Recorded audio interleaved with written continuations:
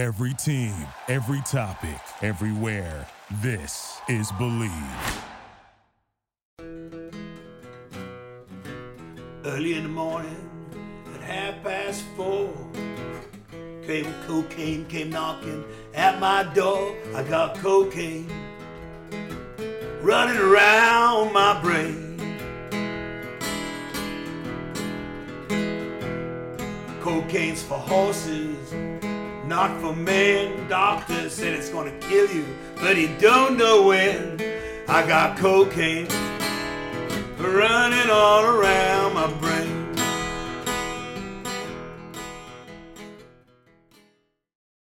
Welcome to episode 21 of Surf Center. This is Chad White along with Damian Farrenfort from Free Radicals, and we have the distinct pleasure today of introducing you to Michael Oblowitz, who we had the pleasure of interviewing a few weeks back, and we didn't get enough out of that interview, so we decided to sit him back down behind the mic. He's not an easy man to lock down. He's on the move a lot. He's got that kind of zest for life that he's always like constantly has to be doing something or out and about and that. So it took a few weeks for us to lock him down and to see the movie finally, but we did, and it was incredible. And we had so many questions, and we actually included in a couple questions from a couple people that listen, a couple podcast followers that have been like super intrigued on what was next and kind of what we thought when we saw the film. So we asked him a few of those, and he came back. He had a lot to say this time around. Oh, it was awesome. And, anything from how he would recommend that we draw inferences to certain connections, and which were pretty awesome. And then also he got really into politics. He got into, anything. You don't want to say the P word. Oh, not really. I wouldn't even. Okay, then politics probably isn't the right way to put it. He got into some pretty interesting territory. Is maybe the better way politics. to say it. Surf politics, right? Exactly. But we're both considering it, and not to set it up too badly, but as the best interview we've done yet, by far, right? It's 90 minutes of pure gold. I mean, there's one question that Sean Tully from Innocence asks about, can surfing be rebellious again? And the answer that he came with, I was just kind of dumbfounded. Yeah, and it just got into this whole other thing. So that to me was really, and thanks so much, Sean, for that thoughtful question, because it's we kind of just thought the answer would be simple, and it really isn't simple at all. And the way that he unpacked that for us, I think it'll be everybody's favorite piece of this interview, right? Totally. And then just watching the film, hopefully you guys get to see it. You'll see we kind of advocate for how this film needs to come out, because it will shed such a cool light on surfing, and not that like drug use and smuggling drugs is to be glorified, but it's the reality of where it came from, and it kind of gives it a bit of extra edge and a bit more credibility and people an understanding for what surfers did to track perfect waves and the pursuit of perfection, right? Where especially now more than ever, you can spend $50,000 and push a button and you get a perfect wave. So yeah, and the thing I thought was so interesting about it was the way that he framed it up too, was sort of pre-corporate surf world, right? This was stuff that was happening outside of the surf industry even existing, and it's really interesting because it was also the surf industry itself that really blocked it from coming out because of this sort of the way that, and I think there's a lot of reasons for it. Some is that it incriminates certain people or lightly incriminates certain people. Well, but his reasoning for it makes total sense. You'll see why, and why it wasn't able to come out. But and then we break down some of the conspiracies that we had heard through the years and why it didn't come out. But for those of you that didn't listen to the first episode, you can dive in. We'll drop a link somewhere for it, but it's further down. I can't remember which one it was. Maybe episode 15 or 16, around that zone. But we spoke to him a lot about Heavy Water, the film that he won awards with, about Nathan Fletcher, and then one of the films that he was working with, the Sunny film, he's been working on, and that's how I initially met Michael and kind of what was happening there. So if you haven't caught up with that one, go and have a listen. Otherwise, it's not necessary that you listen to the first one before you listen to this one. If you're a bit familiar with Sea of Darkness, then you can just dive straight in. If you're not, maybe give it a quick Google search. Yeah, and the impression that I was left with was just what an intellectual, I shouldn't say intellectual giant, that sounds really corny, but the guy has read many books, right? This is a person who can understand literature and how to frame, creative storytelling, and is not just some kind of wannabe filmmaker. This dude has his pedigree is real, and his career is. It's super varied. I mean, the dude did Steven Seagal's film, so like he does, like everybody else, he's had to make a paycheck, but his grasp on literature and on sort of I don't know, anything that we talk about in this episode is just so fun to hear and so engaging, and we just wanted to talk to the dude for the next 4 hours. The other piece of this is what you heard preceding this intro was actually Michael just sitting down with his guitar and singing a song for us. So the intro music was also courtesy of Michael Oblowitz. Yeah, and if some of the sound's a bit muzzled because he had his mask on. Yeah, so, yeah. He's a senior citizen and needs to stay safe first and foremost. Right. So with that, we'll dive straight in. Enjoy. Hello, Los Angeles. Yeah. Sounds really good, Michael. Okay. So the last time we sat down with you in your backyard in Sherman Oaks, where were we? We'll call it Sherman Van Oaks. Nuys. We'll call it Sherman Oaks. Sherman Oaks by the sea. We were just kind of touching on Sea of Darkness, and I think we were talking a bit about some of the conspiracies we had heard, why the film had got shut down. You had kind of told us the true story. I'd heard, Bob and these guys from Quicksilver had shut it down, but we hadn't seen it yet, so like before we connect again, you have to guys watch it. So after we signed the NDA today, promising you that we wouldn't send them out to everybody, now it's official, it's online, so we signed them, that we wouldn't share it. You sent us a video, and we got to watch it today, and Chad and I were just like in awe the whole time. Yeah, it was there. First of all, it disconfirmed some of the things, or maybe called into question some of my assumptions or some of the sort of lore around Quicksilver and their connection to that earlier era of when the surf industry, there's all this lore about it that the surf industry was started on, using drug money, and it probably was, or at least in my fantasy somewhere, I want to think that it was like all these smuggler guys were, sort of funneling money into these brands, and that surfing had this really interesting beginning. Maybe it did, maybe it didn't. And those are the conspiracies that I'd heard. Right. I just want to say something. There were a lot of industries funded on drug money in the 70s. Well, the surf shops on the East Coast were. So that's where, because the drugs were coming up from Central and South America that's where the guys were pumping into all the surf stores there. But in terms of brands, like I'd heard one of the stories why it got shut down was because Michael had left the cameras rolling when they told them they were off already, and then they were talking stories behind the scenes, and that went into the movie. and Bob McKnight and Bruce Raymond freaked out. So they were all. This film has this whole like mystique around it, and this allure and mystique because of it. This like unwanted hype around it. No, it's the best strategy to make a movie. If you're not desperate for money, is don't release it.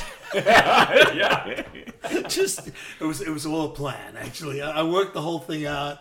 Martin Daddy doesn't really exist. He's out there somewhere in a boat. None of it is true. Actually, you saw the movie. Isn't that at all? No.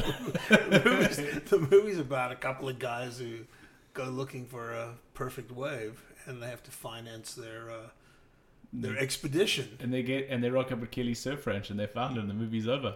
That's the real movie. Well, we got Kelly in the movie. I mean, listen, the movie operates by inference. I mean, there wasn't anything that I wanted to put in there that was like gonna get anybody into trouble or get them arrested. Anybody who's actually described as doing anything illegal is dead. And can I ask you an honest question? And you don't have to answer it honestly, but the version that you launched with at the film festivals and it got the standing ovation, did we watch the same version today, or had it been recut? There's so many versions of this film. This is pretty much the version that I have. There's definitely stuff that I have on film that has been in one or another version that is a little, maybe a bit more incriminating. But I mean, I think you get the general picture. I mean, you've got Quicksilver is in 56th Street, and Mike Boyum is like beloved of Quicksilver, and he's in fucking jail for drug dealing, and he's on a work release program at Quicksilver. I mean, what more do you need to know? Yeah, can you connect the dots? I mean, hey, it's like, I mean, that's what they did. I mean, I don't think it's anything to be ashamed of. I mean, I don't consider Bob McKnight a close friend, but we have a really good vibe. It's not like Bob sees me and says, "Hey, there's that guy." We're always super friendly. I just think the era is what it is, and Bruce Raymond at some point said, "This is a story that needs to be told, right? You don't need to tell everything." No, you can actually trust your viewers to I guess make those inferences, right? But yeah. I wasn't trying to sensationalize anything. No, but I mean, at one point, the reason I asked the question is at one point Bruce Raymond in the film says, that there's this fork in the road that we all come to, right? And you can go left or you can go right.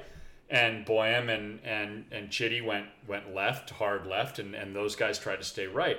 And I guess the question I have, not even a question, it is a question, but how much were the lines blurred there? In other words, was there a clear fork? Did those guys really stay on the straight and narrow the whole time? And then these guys were over here doing all the dirt and allowing everybody to live in this great way? Or I mean, I wasn't there, so right. I know. But you spent a lot of time with these guys making this movie. You got to know everything there is to know about it. Yeah, I mean, look. I think you can say this without getting myself or anybody into trouble. Mm-hmm. There was an enormous amount of cocaine use in the surfing culture, starting in the late 60s already, for all the Peruvian guys. I mean, there's all the Peruvian guys living on the North Shore, right? And I mean, Felipe Pomar and Alan Sitz and all these guys. I mean, they got these fucking massive houses on the North Shore, right? And Alan's a great pilot. I don't know how Alan got his house or his pilot. I know that Alan's a big Trump supporter and I'm not. But other than that, he's a great guy. I mean, dude, it is what it is. I mean, Ahmed Ertegun, who was the president of Atlantic Records, apparently used to, ingest enormous amounts of cocaine, and apparently there were lots of, Colombian drug dollars that went into Atlantic Records. I mean, it was the period, right? So I don't think... I think we're being, very... very conservative in our attitudes when we point a finger at anybody for doing what they did at that time. I mean, the movie clearly states up front, it has that quote from Bob Dylan, "To live outside the law, you must be honest." And that's what the movie's really about. It's about this kind of attempt to define a kind of moral code. Like they were like cowboys, right? Living completely off the grid and trying to create a world that was almost utopian, and that they did what they had to do. It was a lot easier for them to do it because they weren't computers, and there wasn't, they weren't able to track people the way they could now. And you know how easy it was. I think I spoke about this last time, to forge an airplane ticket, right? You could just, the airplane tickets came with 3-leaf carbon copies, and it was kind of very easy to do all that kind of stuff. So I think the answer is yes, the lines were blurred. I mean, everybody's trying to retrieve their reputation, especially when we made the movie. I mean, I think there's a little bit more hindsight now.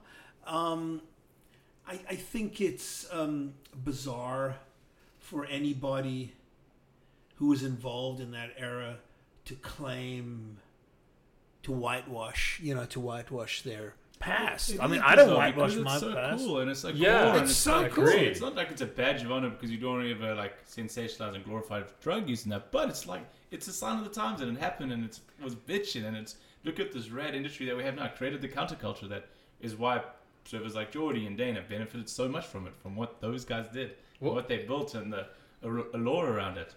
Exactly. No, and that's why the movie ends with that with all the Quicksilver guys going back to Indo, and you got all that footage of Geordie and you've young Geordie and Kelly Slater, and they're all on this trip, and there they are, these super professional athletes, and what's happened? Things evolve. Yeah, right? well, I mean that to me and I guess me romanticizing surfing, right? Because it's been my whole life since I was a little tiny kid. And my romantic version of surfing is stems from the era that I started surfing, which was in the 70s. And understanding that, these beaches and what was happening down at Topanga Beach, right? It has a lot to do with everything we were talking about in this film. And I think that there's a point in the film where all of a sudden it goes from being like these pirates that are out there just literally off the grid, running their own shit. That's what they were. They were like cowboys, like pirates. To these very sanitized boats going into the Menawais and just delivering you these perfect waves. To me, the dream was the pirate dream, not the sanitized, perfect Menawais boat stream, which felt to me like that was, maybe Quicksilver, or maybe there's Martin Daly, and there's influence coming from there, that part of the film was like, okay, now this is the dream. To me, the dream, or at least the way I was interpreting the dream, was Boyum's thing. Even though it got real dark, I think Boyum's vision of it was like, we're fucking doing this on our terms, and however the hell we want. But I think Daly is still like that to a degree, right? I mean, I really do. I mean, he's sanitized because they all got sanitized. Well, he had to keep up because other guys were buying boats, and that was becoming a thing. So he had to be the biggest and the best, and that was a sign of competition. Well, it became a big industry, right? At the beginning, what the film really is about is the creation of the ecotourism industry. I mean, there weren't any surf resorts. There was no Nembrala. There was no Kandui. Yeah. There was none of this shit. It didn't exist. To even when I went to the Mentawais with Martin in the early 2000s, there was fuck all in most of the places we went. Right? There were other boats out there, and believe me, the other boats would scatter when Darth Vader arrived. They were gone. Yeah. There was that kind of vibe. It was still very much the Wild West. Cowboy pirate types. But I think, if anything, where there's a fork in the road, it's Martin was living his best pirate life, following Dave Barnett, his mentor, around. And they were doing illegal stuff. I mean, they were... So in the film, they're obviously, what's it called, where you're diving... Salvaging, illegally, right? And it is just so incredible. It's awesome. I mean, they're going down and getting bronze propellers from Japanese sunken torpedoes. China plates. With perfectly pristine condition. Yeah. And then one of the scenes, and I don't want to ruin it for people, but they're finding these plates and they're talking about the value of them, and they find this one that now gets valued at 60 to 100 grand, and someone drops it. Yeah, it smashes. Well, but I mean, you have to... what's really amazing is the physical fortitude of these guys. They're diving 500 feet under the water. These are radical dives. In the middle of the night. In the middle of the night, with the Indonesian army patrolling around. I mean, you can't invent this stuff. It's absolutely amazing stuff, right?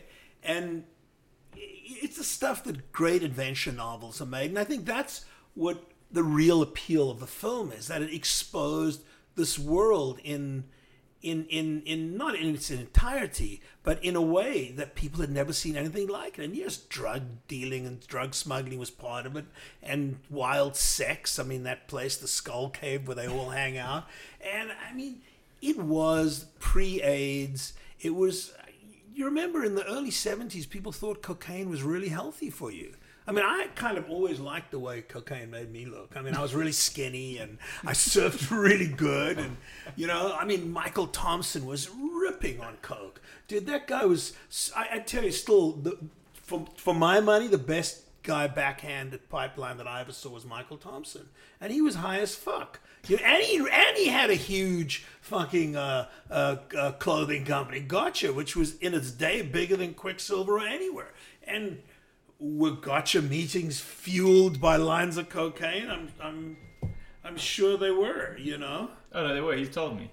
He told me back then. Like sales meetings, they'd have to fly back to pick it up if they forgot it. Exactly. Yeah, we sent people back to places. I remember even in New York what was going on. So I think I think the lines are completely blurred. But for the sake of these people's reputations and what they want trying to preserve and their, I never really had this desire to have the illusion of a middle class conservative life. I am never going to vote Republican in 3,000 centuries. It's just the way I am.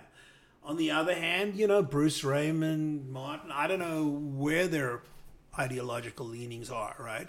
But if their ideological leanings sway toward a more conservative, family-oriented lifestyle at this point in time, they're not going to be that keen to admit to some of the things that I didn't cut out from the film that are in there. Believe me, there's plenty that is not that I didn't put in the film that I could have put in the film, and I didn't force anybody to say anything. I'll tell you that much. In today's world and what we see on TV and the movies and the shit that kids are watching on Netflix, and that the story doesn't seem, it's not that extreme compared to what you can watch. You watch that show Euphoria and how sensationalized drug use is amongst kids and sex and all that. And it's definitely it's just a great story. It predates all that stuff, but the truth is, it told it in the context of a sport, and a sport that's now become an Olympic sport.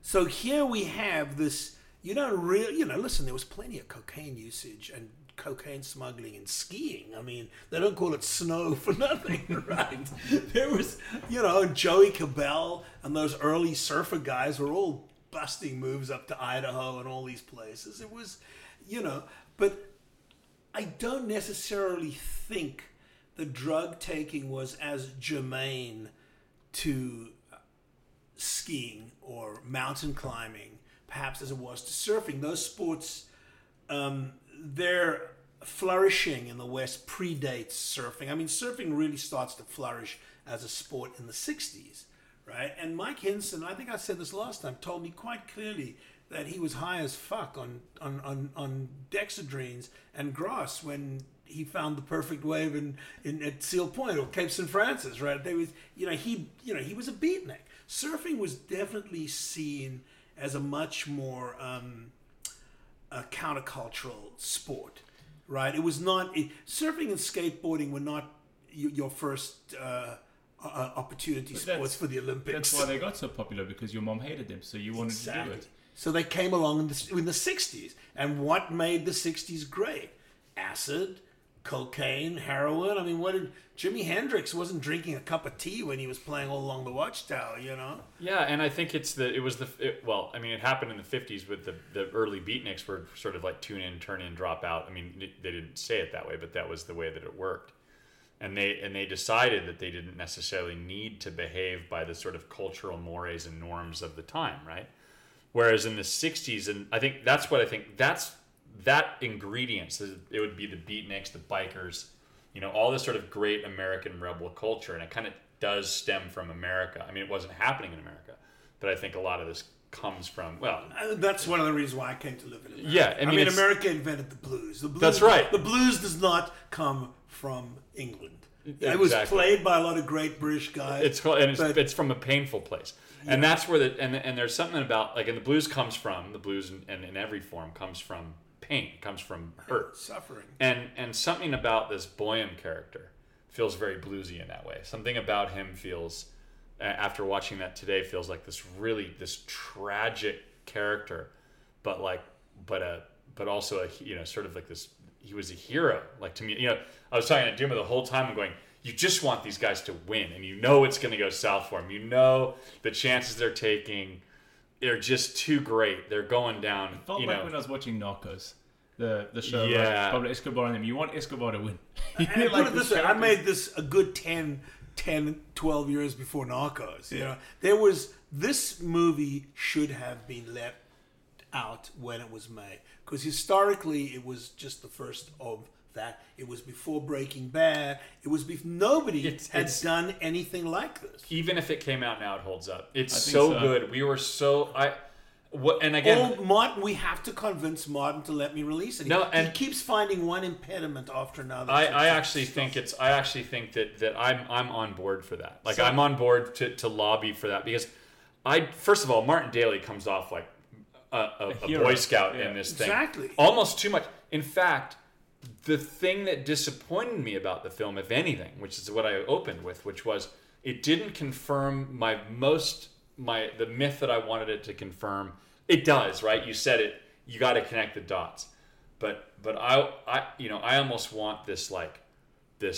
Okay, here it is, man. Here's the whole thing. All right, so listen, it's certainly sanitized, right? Yeah. And in this age of COVID, now we realize we have to sanitize certain things. That's right. I mean, I'm not really one to hang a guy out to dry. I mean, Martin is not a trust fund guy. Whatever money he has, he's earned the hard way, and he's got a family to support, and I wouldn't want to put him in a position where I would be an impediment to that. And I think to the degree that people take umbrage with the film is I think maybe Bruce Raymond and Martin and guys that really open up to me felt that I was taking advantage of them, right? And I think to the contrary, I was really not taking advantage of them. I could have made the film a lot heavier than it was, and I think they all come across awesome. Me too. They are awesome. They speak well. They're so articulate. This is what's so amazing. We have this image of surfers as being so kind of Spicoli-like, right? And so kind of, like what's his name? Sean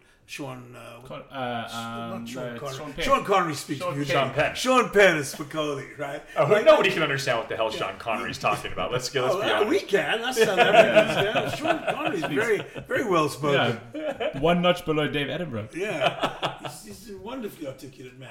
But there's this perception of surfers as being, really inarticulate and uneducated and just baked in the sun and baked in all different ways. And put it this way, between Bruce Raymond and Martin Daly, there are hundreds of thousands of hours logged in the sun, right? And they're far from baked. Well, Sean Thompson's from that era, and look how well he speaks. He should have been the poster boy for professional surfing from the get-go. Well, Sean Thompson was the poster boy for professional surfing. But PT kind of took that, tried to take that mantle and the difference between PT and Sean, PT's a sweetheart. Is I love PT, but Me too. PT was definitely more on the party side. Sean Thompson has always been the straightest guy that I've ever met. I mean, it's what I was saying about Catherine Bigelow earlier. I've never seen Catherine drink anything or do anything but a quart of beer. Right, she's just super straight. Since I've known her since she was like 19, 20, I don't know. Right, Sean's the same thing. Right, he's just super straight, and he has that image, and he was very much focused on his goal to create professional surfing in the way that he saw professional Formula One racing or tennis. Right, he liked that tennis model, and I think he is the poster boy. If there is a fork in the road in this thing, the fork in the road is between Sean and all these guys going off to Endo. Like Sean had never been to Endo. When Sean came with me on the trip, right, when we started the movie, he'd never been to Endo, neither had I, because we couldn't go. We had South African passports. We weren't allowed to go there back in the day. So we missed that whole thing, luckily for me. You would have been in jail. Jesus. I would have been the first one executed. I would have been the first one. You imagine me and Michael Thompson rocking up. Rasmus got shot in the face. You'd get shot in the I want to get way more into the Rasmussen thing. But one of the questions of kind of what we're on, and I was going to save some of the audience questions for later, but one of them from Sean Tully, who has just been dying asking us when you would come back on, but he was asking, can surfing be rebellious again? Well, look, here's the irony. So now, how does surfing, how is surfing rebellious? We have can it be again? Well, I'm going to respond. So we have Kelly Slater going in the middle of a pandemic to Indonesia and broadcasting this footage all over the internet, because now we have new methods of media transportation than in the early days, right? So it's instant, right?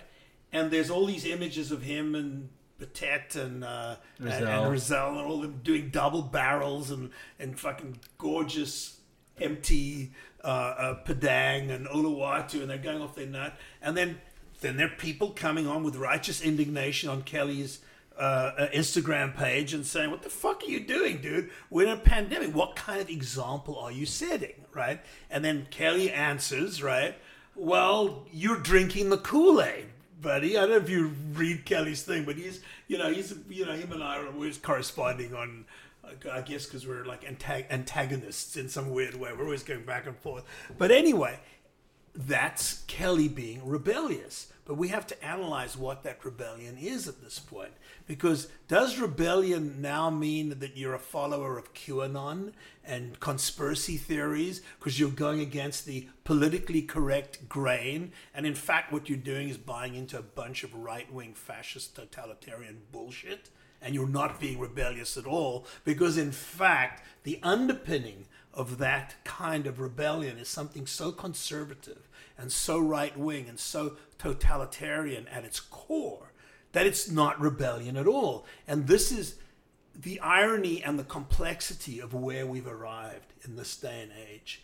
So if you ask, can surfing be rebellious again? We have to ask, can anything be rebellious again? What does rebellion mean? When you have people objecting to wearing face masks during a massive pandemic, the like of which we haven't seen since the 1920s, right? And ironically, it's the 2020s, it's 100 years, and this is when these epidemics seem to show, right? You have them refusing to wear face masks under the guise of freedom, right? You're removing our personal freedom. But as Jean-Paul Sartre said, the great French existentialist philosopher who seemed to know more about freedom than anybody that I've ever studied, he said, so long as one person is in prison, nobody is free. There is no such thing as freedom without responsibility, because freedom is not just some notion of I can do whatever the fuck I want. I've got the freedom to kill you, and you've got the freedom to kill me, and we've got the freedom to infect each other. Oh, we have so much freedom, we don't know what to do with it. And of course, now we're all dying. So how free are you when you're lying in your hospital bed with a fucking oxygen mask and a ventilator? Are you free then? Because that's what you get for your freedom, right? So we live in a very complex society right now. Things were much more innocent back in 1972 and 73 and 74, right? And it was binary. There was like it was much more binary. Like you're a square and you follow the Nixon kind of path, or you're a hippie. Right. Right. And there was gray between all that, but for the most part, not a lot of gray. Not really. Like you were either plugged in or you're freaking L7, right? Which is a square, and you make it L7. And for you kids, square used to mean like lame. Okay. Lame, right. And lame used to mean, I don't know, what's the new word? But that's a really interesting point, because I think it is, in order for you to be a rebel, you have to be rebelling against something. And then people need to be reacting to you rebelling against that thing as though your actions are potentially harmful for civilized society. Well, you know, it's like, look, I can get very philosophical about this, right? About how meaning is refracted in the way that meaning is created now in this postmodernist society is so different to the way meaning was created then. It's really, you know, if I can play a song right now and it could be out on 4,000 media outlets in seconds, right? I mean, Bob Dylan had his first number one hit. You know, Bob Dylan has never ever had a number one hit until he released that song at the beginning of the COVID pandemic. That rambling 12-minute amazing song, Murder Most Foul, about political intrigue and conspiracy, right? It was perfectly timed. Because that song could be released on the internet. And there's this whole new... It's that story of Searching for Sugar Man. It's that story. Here's a guy that's suppressed in some little town in Detroit that was probably the Bob Dylan before Bob Dylan that no one ever heard about. It wasn't before Bob Dylan. Well, in South Africa, era, maybe, yeah. Yeah, but that same era, right? And could have been a star too and on that level. But there was no media. No one heard of Rodriguez, and there was no way for him to get it out. And then they made a movie about it in an age of mediatization. So the question is, the answer to the question of the guy who asked me the question, what's his name? Sean Tully. Sean Tully. The answer to that question is, I don't think it can be rebellious in the way that it was because of the kind of the semiotic nature, the sign, the way things signify now, right? To be Michael Peterson in 1969 or 70, right, was super fucking radical, dude. Or Jeff Hackman, high on fucking heroin and surfing Sunset Beach. Those guys were surfing in a way that nobody had ever seen before. It's like when we saw Wayne Lynch arriving at J-Bay with the first shortboards, right? Like 6.0 boards. Suddenly the boards went from like 8.6 to 6.0. That was a lot of board to chop off, without anybody knowing about it, because you didn't have an internet to convey this meaning. So the instantaneity of the internet makes things so available so fast that a rebellion by its nature is not a rebellion 5 minutes later, right? It's become the status quo, right? So how do we bring back rebellion? I don't know. I mean, you look at a guy like take Mikey February being super retro and he's surfer style, and yet being able to be super retro, but not using retro equipment, right? He's like got this incredible style, but he's very stylized, but he's still doing aerials and stuff like that.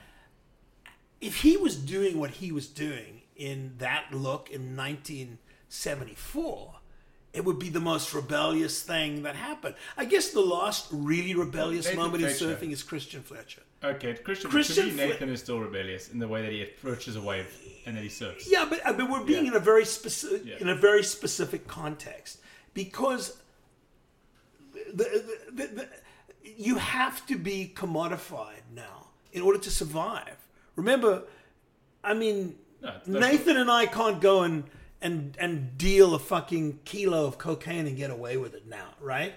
But if we were in 1972, we could probably get away with it. So we weren't beholden to Vans or Red Bull or whatever we're working for to earn our money. The world has become extremely corporatized. And I think this gets back, Chad, to what you were originally saying about Sea of Darkness. The reason why it had so much controversy is because the film depicts a period when surfing was not corporate. Right? And surfing then became corporate, and it depicts that period as well, and it's a kind of arc, right? And those guys involved in the film who were telling me stories quite nostalgically about the period when surfing wasn't corporate and when they all, were following the tune of the Pied Piper, Mike Boehm, right? And quite a wonderful tune it was, as you saw, ran right into the brick wall of their own success. Suddenly, Quicksilver is a corporately held company. And at the time when Sea of Darkness came out, Quicksilver was hanging on by a fucking thread. It was a publicly held company, and they were trying to, all those guys were trying to profit from their shares, and they wanted to get really, really rich. And the last thing a publicly held company on Wall Street needed to have around was a fucking documentary that showed that its beginnings were in something illegal, especially because we were right there in the age of George Bush conservatism, and it was the height of the what was the Nancy Reagan drug thing? That was before. No, but it was still. But there was still. You were still in the Just Say No era. The Just Say No, exactly. Thing, and the crack epidemic, it was coming to an end, and they were having these. There was marijuana is now legal. Back in 2009, you could still go to jail for 15 years. For selling, sitting in jail from 2009. Exactly, for selling an ounce of grass. Well, let me right? back So, up. I just want to say, so there's a relativity to all this stuff, and there's a relativity to using the word rebellion even. How can anything be rebellion? I don't know, because nature right now is rebelling against culture. Yeah. That's the real rebellion. The real rebellion is that. And is nature produced COVID to rebel? Yeah, just look right at here. The fires. Look at the air. Look at the look what's going on right now. Right, the red sun, the blood orange sky, and the air we can't breathe. totally apocalyptic. It is apocalyptic. So how does a sport become rebellious when the whole world is in an apocalyptic, collapse? Well, that's right. I think even deeper than that, not deeper, but I think the mechanism by which it becomes less rebellious, and everything becomes less rebellious, and everything becomes like sort of homogenous and predictable, is because everything's so readily available so quickly. There's no time for something to become myth, right? So myth takes generations, or it takes a long time, and it takes in other words, your film, just by having the trailer out there, it created some myth around it, right? And even I kind of bought into the myth of the film. It was like when rock and roll albums used to come out. So like Pink Floyd would come out with a new album, and everybody would be like, what do they mean by the lyrics? Because there wasn't the internet. You couldn't just Google what the lyrics meant. You'd have to try to figure, they're talking about Syd Barrett. Syd Barrett lost his mind. And so the Boyums of the world and that kind of ilk, I think, there was a myth created around that whole Quicksilver and all those dudes, because everybody's hanging out together, Jerry, everybody. And so I think that's the mechanism that prevents rebellion. Totally. And I remember watching Bones Brigade, even, more recent, and being so sad that could never happen again. You could never have that crew of misfits come together, because each kid would have been taken and held by some big team manager straight away now. Yeah, right. Any kid that you're a Baker kid. I think that's what made Heavy Water a good follow-up to Sea of Darkness, because I was dealing with the lost tangible pieces of a mythology. Jay Adams and Christian Hosoi and Christian Fletcher and Bruce and Andy, who were just, Bruce even said to me when he saw the movie, he said, Michael, I wish you'd have done the Andy movie, because this is the real telling of Andy's story. That moment in Heavy Water when Andy wins the title after he's almost OD'd, and you see the people standing on the beach of Pipeline, and that you hear the echoing of the crowds in the background, And I think Sea of Darkness was my first surfing movie, I guess. So it was my first understanding that I had the ability to penetrate that culture and see its mythological past for what it is. And then, ironically, I got lucky with history by not releasing the film. That this film about a mythological era itself got mythologized by being suppressed by those members of that era who wanted to whitewash their past, right? And in so doing, they enshrined their past, right? And, sooner or later, everybody's going to die, but Sea of Darkness is still going to be there, because, listen, I'm pretty good technologically, and I can... You're pretty savvy. I'm impressed. I can press that computer button whenever I want to. Yeah, and in the bricks. I got the key to the nuclear code. Don't worry. So, when it needs to be unleashed, it will be, right? And then I do, as you can tell, unleash it at certain. Well, I feel like moments. For me, and why I would encourage Martin Daly to, and I doubt he'll listen to this, but to release this film is because I'm 100% certain that there will be a Hollywood feature film that will come out of it. Something will come out of it. Yeah, the rights to it want to be bought. There'll be some kind of energy. Well, we've had some really big bites. There was I had a big meeting up at Disney with like one of the radical companies. But they do eschew drug, it's different. The easiest way to make something like this is within the arena of television these days. Television is far more open-minded. Streaming, streaming. Yeah, 10-part Netflix, series. Netflix, or Amazon, or even Fox or something. They do. Breaking Bad was Sons of Anarchy, AMC, Fox. All these networks do this stuff. Dirk Ziff should fund this thing.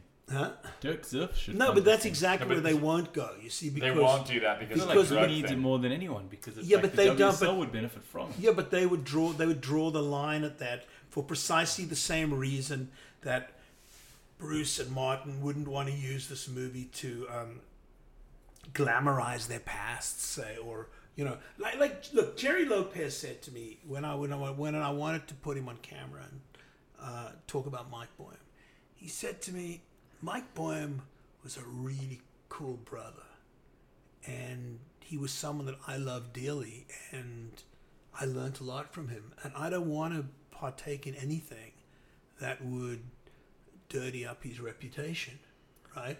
Without admitting to anything Boehm had done or not done, right? But because I had Grubby, or Peter McCabe, who's the most wonderful guy. He is awesome, right? Of all the people I've ever met in my life, I love Peter McCabe. Yeah, he's so one of my much. favorites now. And he's always been one of my. I have a board from. I showed you one in my garage, a Bat Tail. Dude, it's one of the best boards I ever had in my life. Surfing with Peter McCabe at the Pass in Byron Bay was one of the probably the epic surf session of my fucking life. It was back in like whatever 2007, and we were fucking partying it up the night before. We had this trailer that we were staying in. Like he knew Clark's camp. He knew, I mean, this is his territory, dude. This is like the man, right? Peter is the fucking man. And he just shaped me. It was just when people were starting to like stretch and they were doing bat tails, right? And four fins, right? It was my first forefin I'd ever had, right? And he shaped me this four-fin bat tail, this red one that he presented to me with the tiger claw from G-Land on it. And the movie wasn't done yet. We were still, but we had just vibed from the first moment we spoke on the phone from Australia. We vibed, and it was back. Well, I was partying a lot back then, and so was he. And we could just tell. I got called in from fucking LA, and the two of us were just like fucking cracked out of our brains, and we had this most of it. And he said, "You gotta come, mate. You gotta come to Newcastle, right? But then we're gonna go up to Byron Bay." And it was just this, and I'll shape you a board, and it was legendary. And he's just like short little grey-haired, paunchy guy, and then you watch this fucker surf, dude. He's always been one of the greats, and they say that very clearly in the movie. If the movie is about anything, it's about entrenching Peter McCabe as the greatest goofy footer of all time. I mean, people just... Yeah, the comparison with him and Jerry, trying to surf out there and the different contrasting styles. Yeah, like how Peter was more athletic. Yeah, that's it. And they talk about it, how much more radical he was. He was just so radical back. He was riding a fucking single fin and just carving off. There's that one shot of him just banking off the top. No, it's insane. And like swiveling, doesn't he? Looks like he's on a chewed-up thruster. At least, yeah. He's just like fucking just turning on. And he was never a competition surfer, right? He was the ultimate soul surfer. Which I think he and Jerry had in common, but Jerry entered a lot more competitions than Peter did. So how did Peter then? So Peter introduced me to Jeff Chitty. That's when I got the real story. Was when Peter and I vibed on the phone. There was not going to be no guarantee we were going to vibe. I can still remember it to this day. I was like fucking like high when you're vibrating with highness. You're like somewhere between ecstasy and death. You can feel that if you just snort one more line, you're going to fucking OD. And I don't really drink. I didn't really drink then. Anyway, so, I was always like about, what was going to make me more... I loved Sigmund Freud writing all his books on coke. I want to know what was going to make me more creative. And that was the same vibe with Grubby the moment I met him. We were just like talking about board design and shaping and music. It was just like an instant intellectual buzz, right? And then I came to Australia, and we went to Byron Bay, and we were staying in this like fucking like trailer caravan. He knew it was fire. I've been to Byron Bay so many times since then. I've never seen a fucking decent wave there. It was firing, dude. The Pass. Have you been to the Pass? Yeah, you ever seen it good? Yeah. Jordy and I used to spend a lot of time down there. Dude, it's just fucking... And that backwash, trying to paddle back that rip. Dude, I don't know how this guy was like fucking motorboats. Like he was racing up and down there. It was extraordinary. And because Peter and I vibed so well, and Peter told me the real story when I cut through all the bullshit, because Peter, it wasn't Martin and Bruce and all of them weren't that close to Boehm. Peter was the guy who was in cahoots with Boehm and Chitty. They were the drug dealers, dude. They were... and that's kind of where I was going. Is McCabe. So when I went to Bali, it was in the early '90s. So it was well after a lot of that, but wasn't too far after. Not too far out. It was. And I met Peter McCabe, and we hung out. Like he wouldn't remember me, but I was around him and a bunch of other people. But yeah, at Ulu, and he was kind of there, but he was already done. He was like done with all of Bali. Same thing. You'd meet the guy. He's this little tubby dude. I'd sit there talking to him, drinking beer with him. I thought he was just some like washed up Aussie. I didn't think he surfed. I didn't even know who the fuck he was. Anyway, but that's not the point. Point being is that what the thing that to me about it that's interesting is that Boehm seemed to have the same sort of chemical makeup, by the way he's described in this, as any great cult leader. Like, he had the charisma, he had the sort of almost, almost the religious dogma. All of the stuff was good, not religious, but in the way that his lifestyle was lived in his macrobiotic diet and all the other stuff. Were there other McCabe's and Chitties that were sort of in his periphery? Were there other devotees around him? Because that's what those guys seemed like to me. It seemed like Peter and Chitty, at least those two guys, seemed like, and even Jerry, as you're describing it, seemed like they were devotees of Boehm. Certainly, Bob McKnight described the magnetism of Boehm. All right, you talk about things that aren't in the movie. There was the line that Martin Daly said, Boehm seemed like such a nice guy, but he should have had horns growing out of his head. Oh. And Bill Boehm asked me to take that line out the movie because he felt it was disrespectful to his brother. And, I did little things like that. God knows why, because none of these guys supported the movie anyway. They still went after me left, right, and center. But I think that was the truest line. If I was ever going to put any one thing back into that movie, I'd put that into the movie just because it shows the arc of Boehm's character, right? And that as charming and as progressive and as innovative Boehm was, and he certainly was. I mean, surfers weren't going around eating red beans and rice and hanging from gravity boots and doing yoga. I mean, he was really running intermittent fasting, and he was doing all of this stuff. Yeah. I mean, certainly guys like John Peck were into that stuff early, in the late 60s. And there's that fantastic photograph of Dick Brewer and Reno Avalera and Jerry. And Jerry, doing yoga, right? They were into it. Was definitely in the air. I mean, we have to understand what the late 60s was about. I mean, what was that Bob Dylan line? There was music in the cafes at night and revolution in the air, right? It was like things were changing.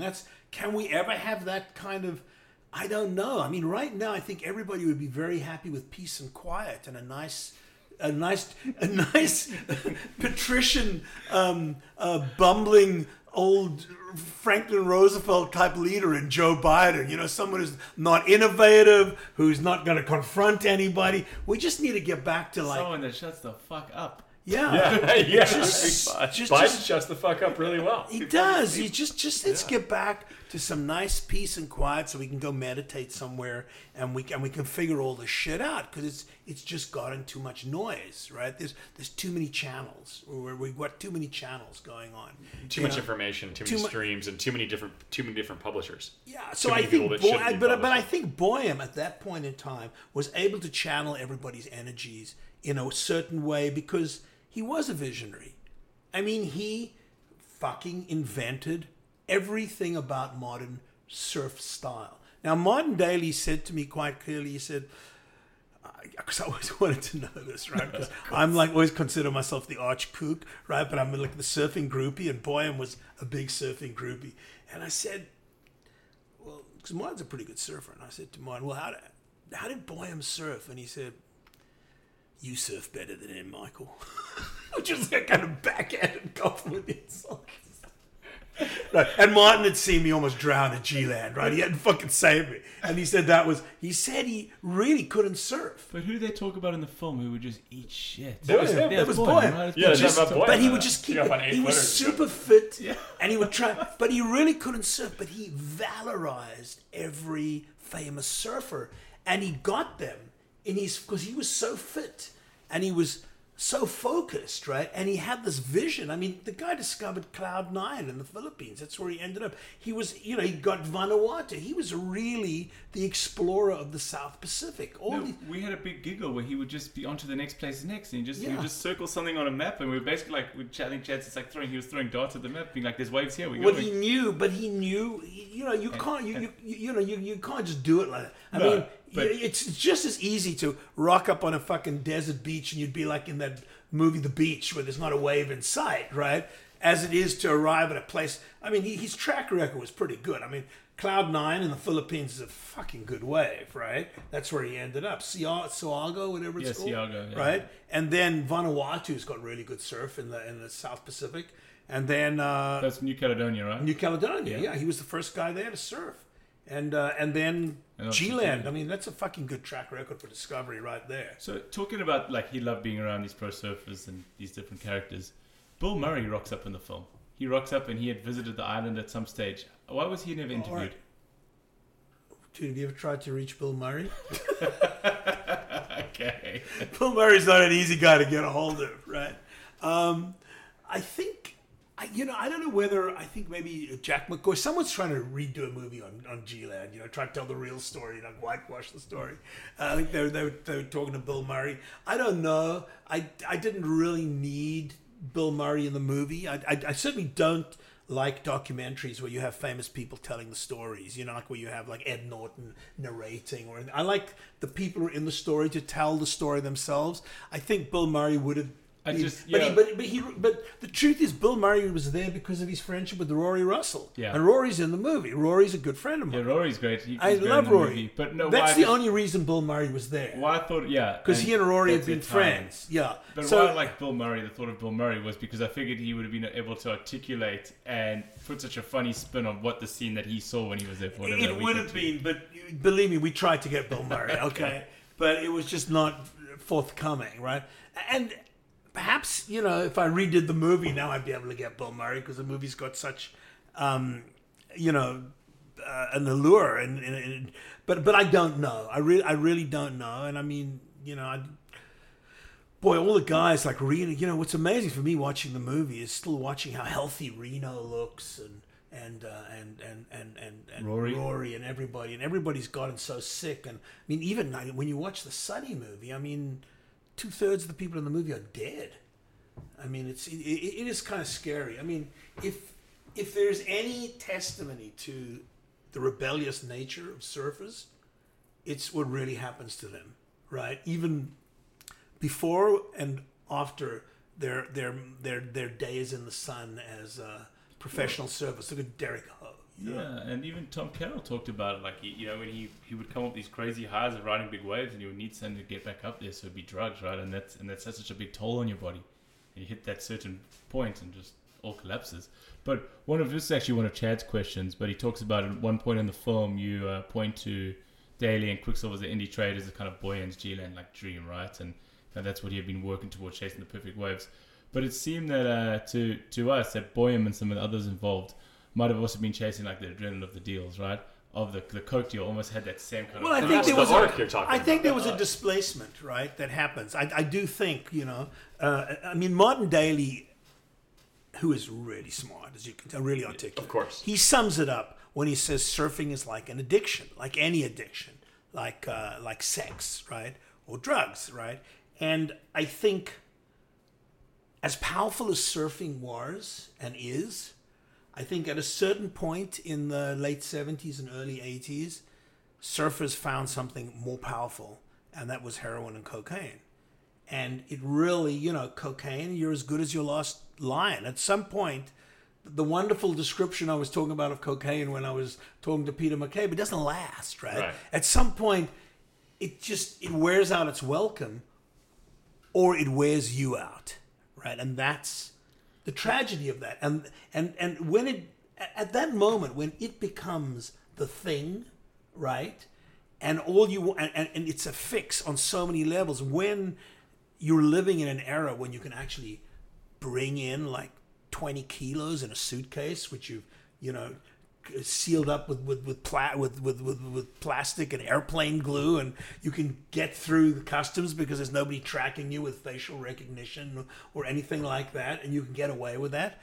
That is a thrill in and of itself. That would be better than getting. That would be more extreme than getting the best wave of the day. It's even better. It's even better when you get away with it. That's it. And then you arrive at G-Land, and then you get the big wave after that, and then you do another line after that, and then you hatch up another plot. And to me, the movie, I describe the movie like a funnel, right? It's like a wide open top of, I don't know what the top of a funnel is called, but I'm sure there's a name for it, right? and everything is going into it. You know, that they're eating mushrooms, and there's beautiful women, and there's Shirley Rogers taking photographs on the beach in a bikini, and Eddie Rothman's there. You know, I don't mention a lot of these people by name, right? But there are actually pictures of them in the movie, right? It's a little more subtle than it might think, right? But all the and Boehm is training ants on mushrooms, and everybody's just having a fabulous time and surfing these great waves. And movie stars like Bill Murray are showing up, and it's just one fantastic party. But slowly, the funnel is narrowing, and the goal is becoming more obsessive, and the goal is about making the next deal and going to the next place, and the management of G-Land starts falling apart, and the Indonesians are getting pissed off. And dude, the Indonesians introduced the death penalty for drug dealing because of these guys. There wasn't a death penalty. The way when we go to Indonesia now and you get off the plane and you see that 9mm pistol image pointing at you, you know, do you have any drugs? Well, we shoot you for drugs, right? So, and then there's a little garbage can. You're like, now what do I do? There's a pistol pointing at me here, and there's a garbage can, and what do I drop my ounce of blow in here? And then they find that and they kill me anyway? Or where do I go? I'm between a rock and a hard place. That didn't exist back then, right? But the funnel starts narrowing, But what about the smear campaign they used, Indonesian media used to take the island away from them? Well, you know, again, like they've always been corrupt as all hell down there, right? And I think Boehm made himself vulnerable. You know, he wasn't strategic. I mean, it wasn't like he wasn't doing this shit. You know, the FBI were tracking him down there. I mean, you know, eventually, you know, the yachts would rock up with the FBI trailing the yacht, and people were getting arrested. Everybody, it just got too big. It got out of control, and it was kind of like everything from the 60s and 70s, right? It was like the story I was telling you earlier about Francis Ford Coppola's studio, you know, like Zoetrope. Things just blew up, and I think things get out of control when you do too much cocaine. The funnel is an interesting, that like it gets right to one of my questions, or not questions, but just conversation starters, which is the Conrad, you know, Heart of Darkness, Apocalypse Now. There's that's Boehm. Boehm is Colonel Kurtz. Absolutely, in my mind. I mean, that was why it's called Sea of Darkness. You know, it's completely Heart of Darkness, and the film is not really trying to be an expose of the surf industry or anything like that. The film is a story about obsession and the nature of obsession, and what happens when someone in some way realizes their obsessive dream and then has to take it to the next level. And that's the Colonel Kurtz character in Heart of Darkness, and that's the Marlon Brando character in Apocalypse Now. And that's why it was really a coup. I'm happy to have made friends with my right-wing neoliberal conservative buddies to get right-wing neoliberal John Milius into the movie, because ultimately I don't judge artists by their political affiliation, right? I'm definitely not part of the Me Too cancel culture. You know, I still think, just as a digression, that the biggest mistake we have right now was Kirsten Gillibrand Me Tooing Al Franken, because Al Franken would have been... He's a lion, that He guy. would have been the presidential candidate that would have wiped out Donald Trump. Mm-hmm. He had all the allure, all the prestige, all the television, hype that Trump has. He was a star. And the intelligence that's just... And that Trump lacks. And the fortitude, the moral fortitude and the ethics. And I think that's the problem with cancel culture. In as much as you can't cancel everybody for everything. There's no black and white. It's like there is no fork in the road, right? There's a lot of gray in between areas, and that's the nuance. And Antonin Artaud was an incredible artist. He was also a fascist, you know. So was, you know, Jean Cocteau. It was a couple of those great French writers were Céline, not Cocteau, Céline, right?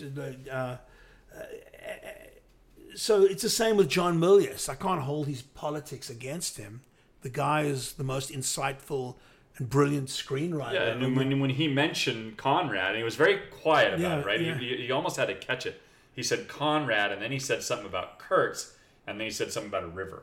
And I went, okay, I know what you're talking about. And then when he said that, the whole thing, and I told Duma after we watched it, I said, that was Apocalypse Now. Yeah, that's what the movie's about. That film was Apocalypse Now. And exactly then I started picking up on all these other pieces of it, which you poor bastards are listening to this are just going, I got to see this film. We ain't going to send it to you. We signed an NDA. It's not going to happen. But I just one keystroke and that download changes. That's right. We can't do it. So, but the thing that was rad, I mean, there's moments in there that are, you've got the rising sun, and you've got the jungle, and you've got the Huey sounds, and it's all right there. It's all just like these little cues that are. It's real good. And I repeat that again in Heavy Water when Nathan's flying out when we're going to go do the jump. And it starts raining, and you see the trees, and the chopper's going ding, ding, ding, ding, ding. And Nathan says, Charlie don't surf, right? And so it's a motif for me. Look, I think John Milius is surfing's greatest narrator, right? Big Wednesday, Apocalypse Now, those are the greatest surfing scenes, Catherine might be a far third with Point Break, There haven't really been any other great Hollywood films that can talk about surfing. Surf's Up. The animation was the next best one. Exactly right. None of that, and certainly the one that we're not allowed to talk about, I was telling you about this afternoon, doesn't sound like it's going to be a worthy follow-up. I've always wanted to make the feature of Sea of Darkness. I know it would be, I could do an incredible job, but I have the script. It's just been really hard to get it off the ground. This is what it needs, though, to get it off the ground. This film right here. Well, if the documentary came out, That's it would get off the ground 2 months. But I mean, there are things going on. I mean, I've always got shit going on. But what is the most, in your opinion, other than the Sunny story that you're working on, what is the most interesting story in surfing that hasn't been told? Oh, shit. Well, there's a lot. I mean, honestly, the one that I'd really like to do, but again, I couldn't get anyone to finance it, is Mike Hinson's story. The story. What's his book called? The Transcendental Cosmic Pilot. You know that thing? Yeah. I mean, Mike Hinson is a really interesting story because Mike Hinson was right there at the beginning, 59, 60, working for Hobie. Like when he was 16, he was already glassing and shaping for Hobie. He was like a protege and a prodigy. And he starts surfing, but he also starts doing drugs. And then he goes off on this round the world tour on this endless summer thing. And he's the beatnik surfer. You've got straight edge Robert August and Bruce Brown, and then you've got hipster, blonde-haired Mike Hinson, who basically became the look of surfing. The story that you hear about him discovering Cape St. Francis is how he was having a big blowout with everybody from the film because he was scaping. And he was off smoking weed around the corner, and he kind of disappeared. And he was high. He was high on dexedrine, like benzedrine. They used to, which is what Jack Kerouac did them. It's a kind of speed, and they would eat this. So he never slept, right? Yeah, my mom and dad were on that shit for my whole childhood. Excellent stuff. Well, they probably looked really good. Jack Kennedy, they used to. Oh yeah, inject, like vitamin Both B. Both of them were skinny as could be. Bob Dylan. How do you think when he got the Nobel Prize, the woman from Sweden, or where was Sweden? They give the Nobel Prize, and we give the Nobel Prize to Bob Dylan for the music that he wrote during his drug era. He actually got it for a specific period of time. The music, the stuff, Highway 61, and Blonde on Blonde, when he was like jacking fucking meth, dude. He was like a little shrimpy, skinny. Yeah, but he was writing this fantastic stuff. And Hinson told me, I did a few interviews with Hinson. I really tried to make the movie happen. And then Hinson goes on to form Rainbow Surfboards, right? And his girlfriend, or his wife at the time, was her sister or something was banging Jimi Hendrix. And that's how Jimi Hendrix came to do Rainbow Bridge. I mean, that's the most amazing story of surfing, right? They did Rainbow Bridge, and Hinson was dealing massive caps of acid at the time, and he said he'd never seen anybody take as many caps of acid as Jimi Hendrix. But the guy was just chowing them all day, and Rainbow Bridge for many people was like the end of the '60s. You know, it was like Hendrix's last concert, and it was on Maui. And you've seen the movie, right? Yeah. Right. And I haven't seen it. Yeah, and it's I use a couple of clips of the movie in my movie where they open up the surfboard, the rainbow surfboard with the hashish in it. Right. So I mean, I've always wanted to do Henson's story. I think it's a really, from a historical perspective, I think it's a great story. And Mike's really old. And you know, when I spoke to him about, he'd seen Sea of Darkness, and he really wanted me to do it. And I tried so hard to get money for it, and I couldn't get any money. Now, you know, people are terrified of drug stories for some reason, but they all want them. And I guess now it would be a lot easier, but people are also terrified of surfing stories for some reason. Because they're always done so poorly. Like, they really haven't. I mean, as you just said, I mean, you said yourself, Big Wednesday. And I think you weren't being facetious. The Penguins movie, that one with the Penguins. Surf's Up was actually a really great depiction. It really was. They depicted surfing in a really, I mean, it's as corny as it was. I actually haven't seen, I'm not big on animated movies. No, of course not. Made in Japan. Anime, I love that. Yeah. But very few anyways have had, but this is, I think that Henson was part of the whole Brotherhood of Eternal Love, exactly. Right? And so that makes it even more interesting. See, to me, there's a really good story. I know, they've tried, but it's lame.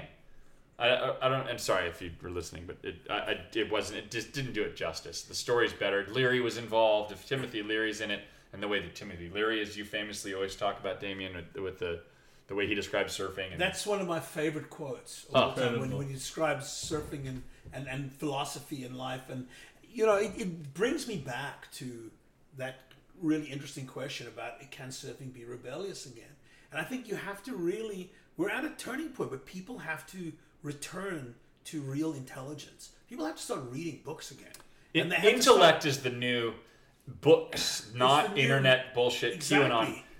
Intellect is the new rebellion. Yeah, I mean, this QAnon, it's a load of crap, dude. It's like people just overloading nonsense out there. Michael, there are children in a pizza parlor underneath the floor. If you just looked hard enough, Hillary Clinton is selling them. She's got nothing else to do. She has, right. She's a farm of children. And, I mean, this is what they're talking about. What did you say? I'd be surprised how many people believe this shit. You'd be surprised how many people we know that are probably close to that believe that me. Stuff. I am at the point now where some of my best friends on the North Shore, I'm going to have to terminate their Instagram pages because I really have no interest in this shit. I mean, go read fucking Michel Foucault. Go read, if you really want to understand conspiracy, go read Baudrillard, The Simulacrum. Go watch The Matrix 15 times and try and understand what The Matrix is about, right? And the notion of the simulacrum, of how reality imitates itself, right, in its mediation, and really get a handle on that intellectually and what that means, and the kind of duplicity of communication, and as William Burroughs called it, the word image virus. That's the real, and he wrote that in the 1950s, right? That we are under the sway of the word image virus, right? Language is a virus, right? But you have to understand how that virus mutates and how it forces people to have belief systems that are based on no belief at all, right? And we've really reached, the crisis in the road that we've reached here is as distressing as that story I told you earlier where the forces of Pinochet chopped off the hands of Victor Jara, the great Chilean guitarist and folk singer, right?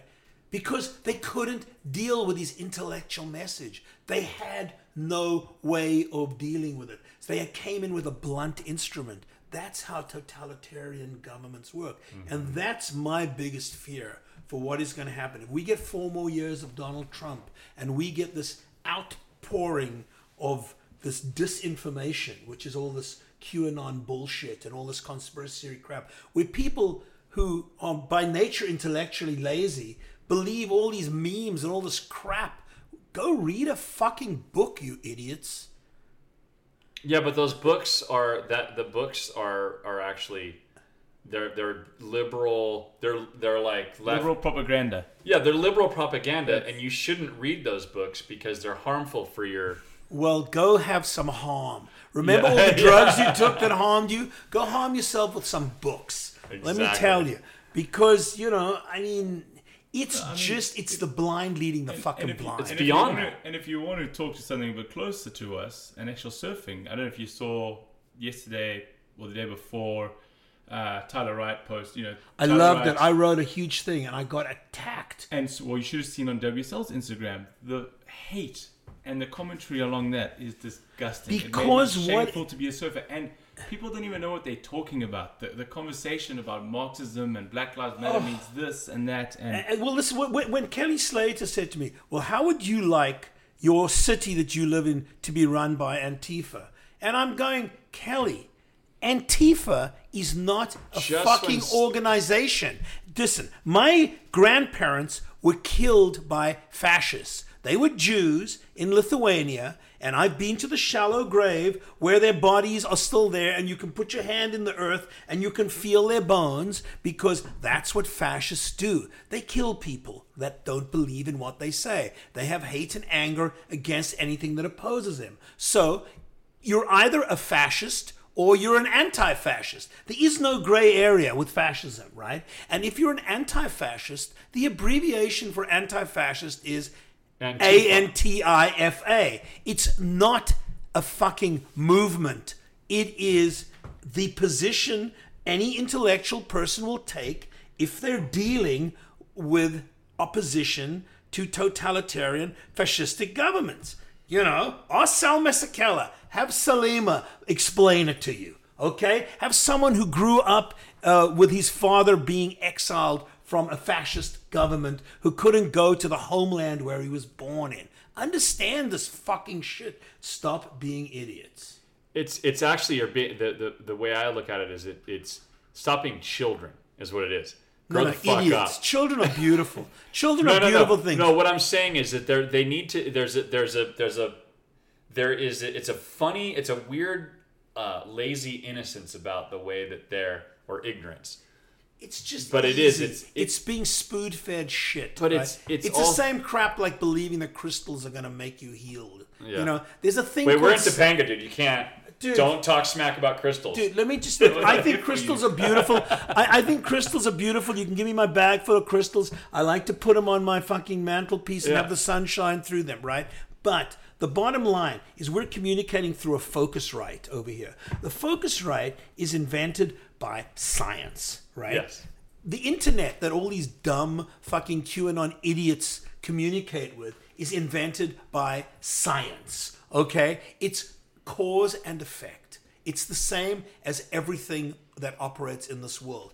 If you have a virus called COVID and you spray your spit into someone's face, they're going to contract the virus. That's just the nature of it. It's not some suppressive, weird government conspiracy. The president today said, climate change plays no role in the Western wildfires. I don't think science knows. No, I don't think the president knows. But that's what you're dealing with. You've got this guy up top. And everybody's protecting their commercial interests by voting for him and defending him. Because it's more money in their pocket. But the problem is, the commercial interests of the people at large are not being protected by this guy. Absolutely. But it's the same they in all South talk Africa. about his great economic prowess. Dude, this country is the worst economic shape it's ever been in. It's fucking bankrupt. It's the same in South Africa. The very people that are suffering the most and that are hurt the most by the corruption in the country are the people that vote the ANC in, time and time again. And that's the same as America. Donald Trump is suppressing the very people that vote him in, and but what they do, track record than Donald Trump. Yeah, totally. But what they do though, they have it. It's so easy for the Republicans have been playing this game for the last I don't know the disinformation 30 years, and the way that they do it is they say to you, you're better off. Trump is just one the extreme. He's sort of like the end of the road for this thing. He's the protege of Roger Stone. Roger Stone was right there working with Richard Nixon. On his back. It's all Nixon. Yeah, exactly. It's dirty. It's the same shit. And the way they do it is they say, we're Christian. they co-opt the religion first, and they say we're Christian, and now you got to be like our kind of, and it's a weird brand of Christianity. It's not, and I always have to be very careful because a lot of times I'll just offend people in general, and by being an atheist, and so, but the Christianity is one of the ways they do it, and then they use Christianity, or they use these Bible verses that don't exist, like, you know, the anti-gay Bible verse, or the anti-whatever. They distort it. Right, and it's not even, and even then it's like weird interpretations of those things. They interpret it in a way that's favorable to them, which was the King James version of the whole thing anyhow, which was like the way that, you know, that the church would suppress the anyway, get on to that. But they use that. They use abortion. Is a virus. They use it, right. That's a great thing. They use abortion, and they use homosexuality to scare, because a lot of people haven't been exposed to anything that's different from them, and they've used those wedge issues. Abortion wasn't a choice, or lack thereof choice, was not the sort of domain of one political party or another until Reagan. And Reagan made it a thing. And then the other thing they try to tell you is big government's terrible. You don't want big government because it's taxing. You don't want to pay taxes. So they use... But when you become 65 and you want your Medicare and you want your Social Security... No, you can't have that shit. What happened You've been paying into that. Right. You've been paying into that. And these are the guys, just like you were saying about the NSA, these are the guys who are voting for Trump, who's the next thing he's going to do is take away Social Security and Medicare, because he doesn't have any money to pay for it. These fat fucks have diabetes, they're sick, they've got no money so to pay. let's go back to surfing, and then but let's make this work, because this is one of the things that Damien and I were trying to do. And I think it might have been podcast number 2. We were really struggling with how to have this conversation, because surfing to me, again, back to the rebel thing, surfing was like, and again, we're in this era of like, you know, we're not supposed to talk bad about cops, or we're supposed to talk bad about cops. I'm just saying, when I was a kid, you smoked weed if you surfed, right? And you didn't want cops because weed was illegal, so cops were lame, exactly. You know? And you ditched school, and you went surfed, and you did your fucking thing, just like Boyum and all those guys did on a much more extreme level. That was a surfer. You were a surfer. I still think the kids doing that, believe me. I know they are. And they're my fans. There's cool little subcultures. You go down to Malibu Beach on like a Tuesday morning. Dude, everybody's, hi Mike, I want to see your film, dude. You know, you got and they're in their bands, and they sleep in there, and they've got these young little dirty looking babes that are coming out in the morning. I rocked up at Zeros with my Bronco, and this like young blonde chick says, "Hey, do you sleep in the back of that thing?" And she's like, I said, "Where do you sleep?" I sleep in my car. And I'm going, do I sleep in the back of this thing? Maybe I sleep in the back of this thing. I don't know. I never have, but hey, maybe this is the time. But it still exists, right? There's still I'm part grateful of it. for that. I think it's awesome. Yeah. But it's not, but again, back to media. It's still the simulacrum. It's not the, you remember with the Coca-Cola ad? It's the real thing. Yeah. We're not in an era anymore where we can have the real thing, right? We're always going to have the simulacrum of the thing, right? It's mutated. Everything is like a virus. It just mutates, and it changes, and it reforms itself, and it becomes something new. Eventually, nothing stays the same, right? But should conservatism have a place? No. It shouldn't, right? Nowhere. There is no universe. Listen, the worst thing coming out of South Africa, right, when I did, which it was very clear-cut. South Africa back then was like the discussion of Antifa now, right? It was either you're for apartheid or you're against apartheid. It wasn't like, hey, there's a middle area here where we half apartheid. Apartheid is fascism. Fascism is something that killed my grandparents. Fascism is something that's killing these black people. I don't think it's right to have slaves. I'm sorry. That's what I believe. Or you believe the opposite, right? As like my parents did, or your parents probably did, or whatever. But it's a clear-cut kind of thing, right? When I came to America, I discovered, because I went to New York, right? I discovered this whole breed of patrician wasp on Wall Street, because the art world, which I was so into, and which I was making all this great radical left-wing art and films and stuff that's all in the Museum of Modern Art and all that stuff, and all these incredible artists that I met, like Lawrence Weiner and Joseph Kotsuth, who were so radical, and they were Judy Rifka, and their work was so like cutting edge. They were all selling their pieces for millions of dollars to these patrician Wall Street WASP guys in their khaki pants and their Brooks Brothers seersucker suits and their their loafers, and we would go out to their houses in Kennebunkport and Maine and in West Hampton and Southampton and East Hampton, and there was always this weird contradiction because these people came from these very patrician, conservative WASP families, and I had to learn about this. The thing about South Africa was I didn't really understand the patrician Afrikaner family because I was so opposed to them, right? Even though I spoke fluent Afrikaans. Give me a little bit more description. What does that mean? The patrician. I guess I'm just. Well, like the classic. We arrived on the Mayflower, right? Sure. Okay. So just the WASP, like the classic white. Sure. Right. And people that have a strong historical heritage and investment in their lineage, right, and in their culture, which is what Trump is trying to. Conservatism always appeals to. If your family goes back 12 generations and you've got property that you bought all over the place and there's this accumulated wealth, I mean, that's patrician. You're a landowner, right? You have all the stuff that you feel you need to protect. It's your heritage, right? I didn't really get that in South Africa because South Africa, you were either just white or black, right? And if you were white, you were privileged. Totally. And you kind of felt wealthy because you had servants and you had like a nice house and stuff like that. And if my family was pretty affluent too, and I didn't notice how much easier it was for a first or second generation South African to get wealthy because you're getting wealthy on the backs of basically an enslaved population.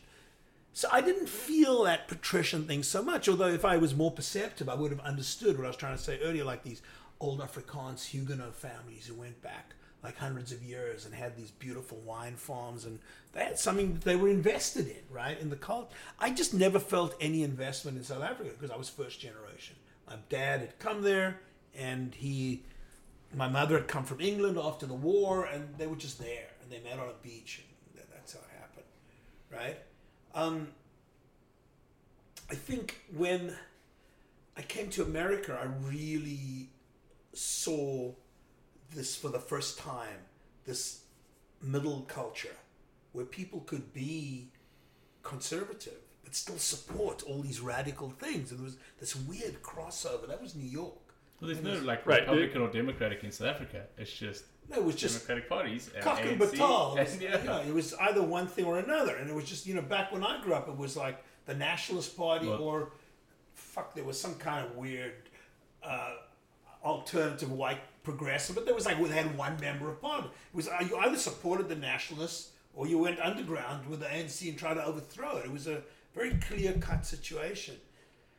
So I don't know where the place is for conservatism, but I mean, in surfing, like to me, conservatism in surfing specifically is a very odd thing because again, growing up here, even in this affluent area, if you were a surfer, you were a bit of a low life. I mean, even if you came from a really good family, surfers were definitely low life. Yeah, in the 60s, you were. My father was really unhappy that I became a surfer. Right? I could have been a rugby. Everybody's into sports in South Africa. Surfing in the 60s, not a sport. Well, not only that, but surfers were appropriating whatever they thought was radical, like iron crosses and swastikas, and there were all these, there was Wilbur Kookemeyer, and they were always had Nazi helmets on. It wasn't because they were appropriating Nazi culture. It was because these signs offended people. Yeah. Right. But of course, in South Africa, like the Pump House gang, they just go around. Yeah, but in South Africa, it took on a different meaning, unfortunately, because we were living in a country that had a lot of Nazis in it, and they were supporting a kind of Nazi-style culture. So there was a lot of complex issues. One of my good friends back in the day when I first came to America was Rian Malan. Rian Malan's grandfather was D.F. Malan, who was the first Prime Minister of South Africa, the architect of apartheid. He was the most... And Rian went on to publish a book called My Traitor's Heart. Have you ever read it?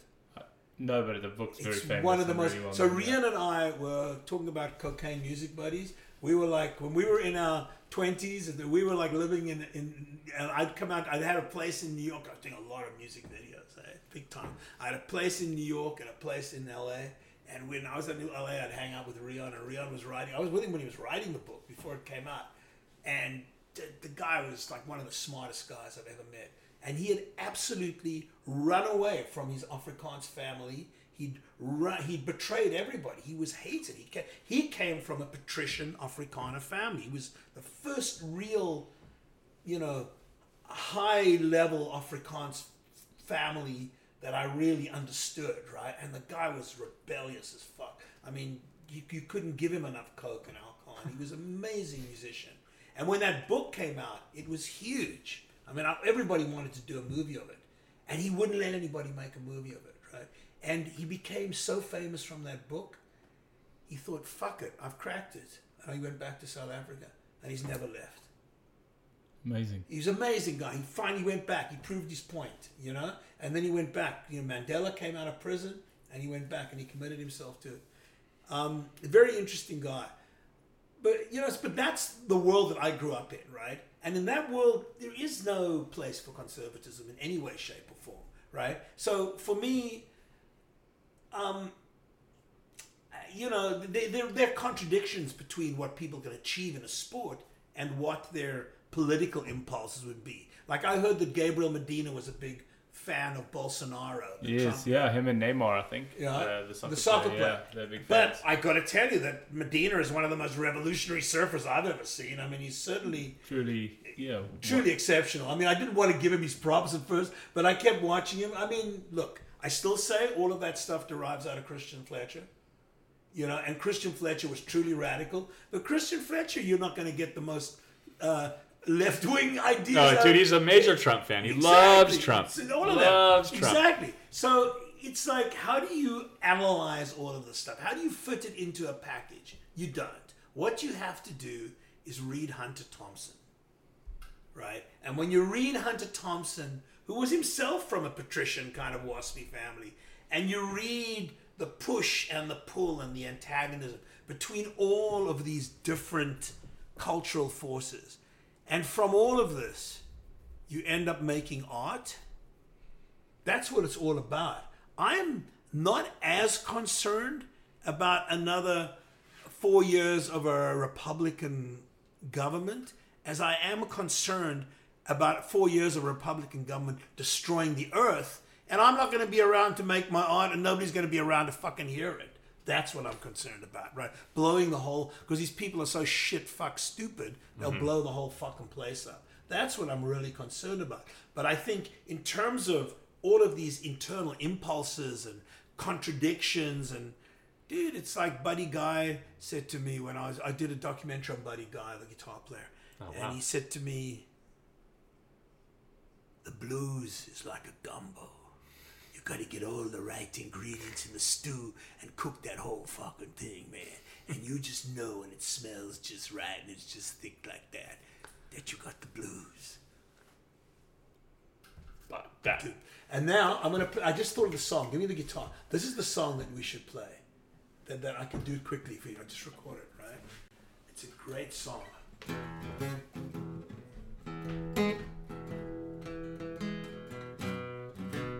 Early in the morning, at 4:30, cocaine came knocking at my door. I got cocaine running around my brain. Cocaine's for horses, not for men. Doctor said it's gonna kill you, but he don't know when. I got cocaine running all around my brain.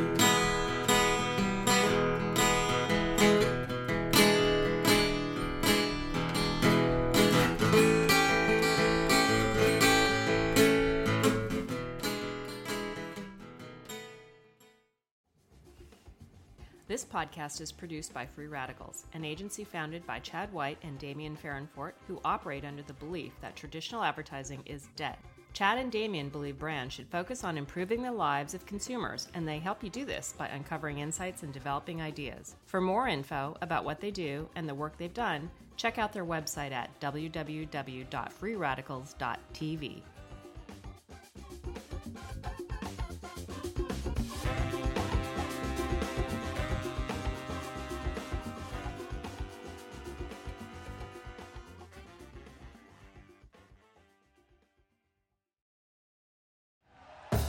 Thank you for listening to Believe. You can show support to your host by subscribing to the show and giving us a 5-star rating on your preferred platform. Check us out at Believe.com and search for BLEAV on YouTube.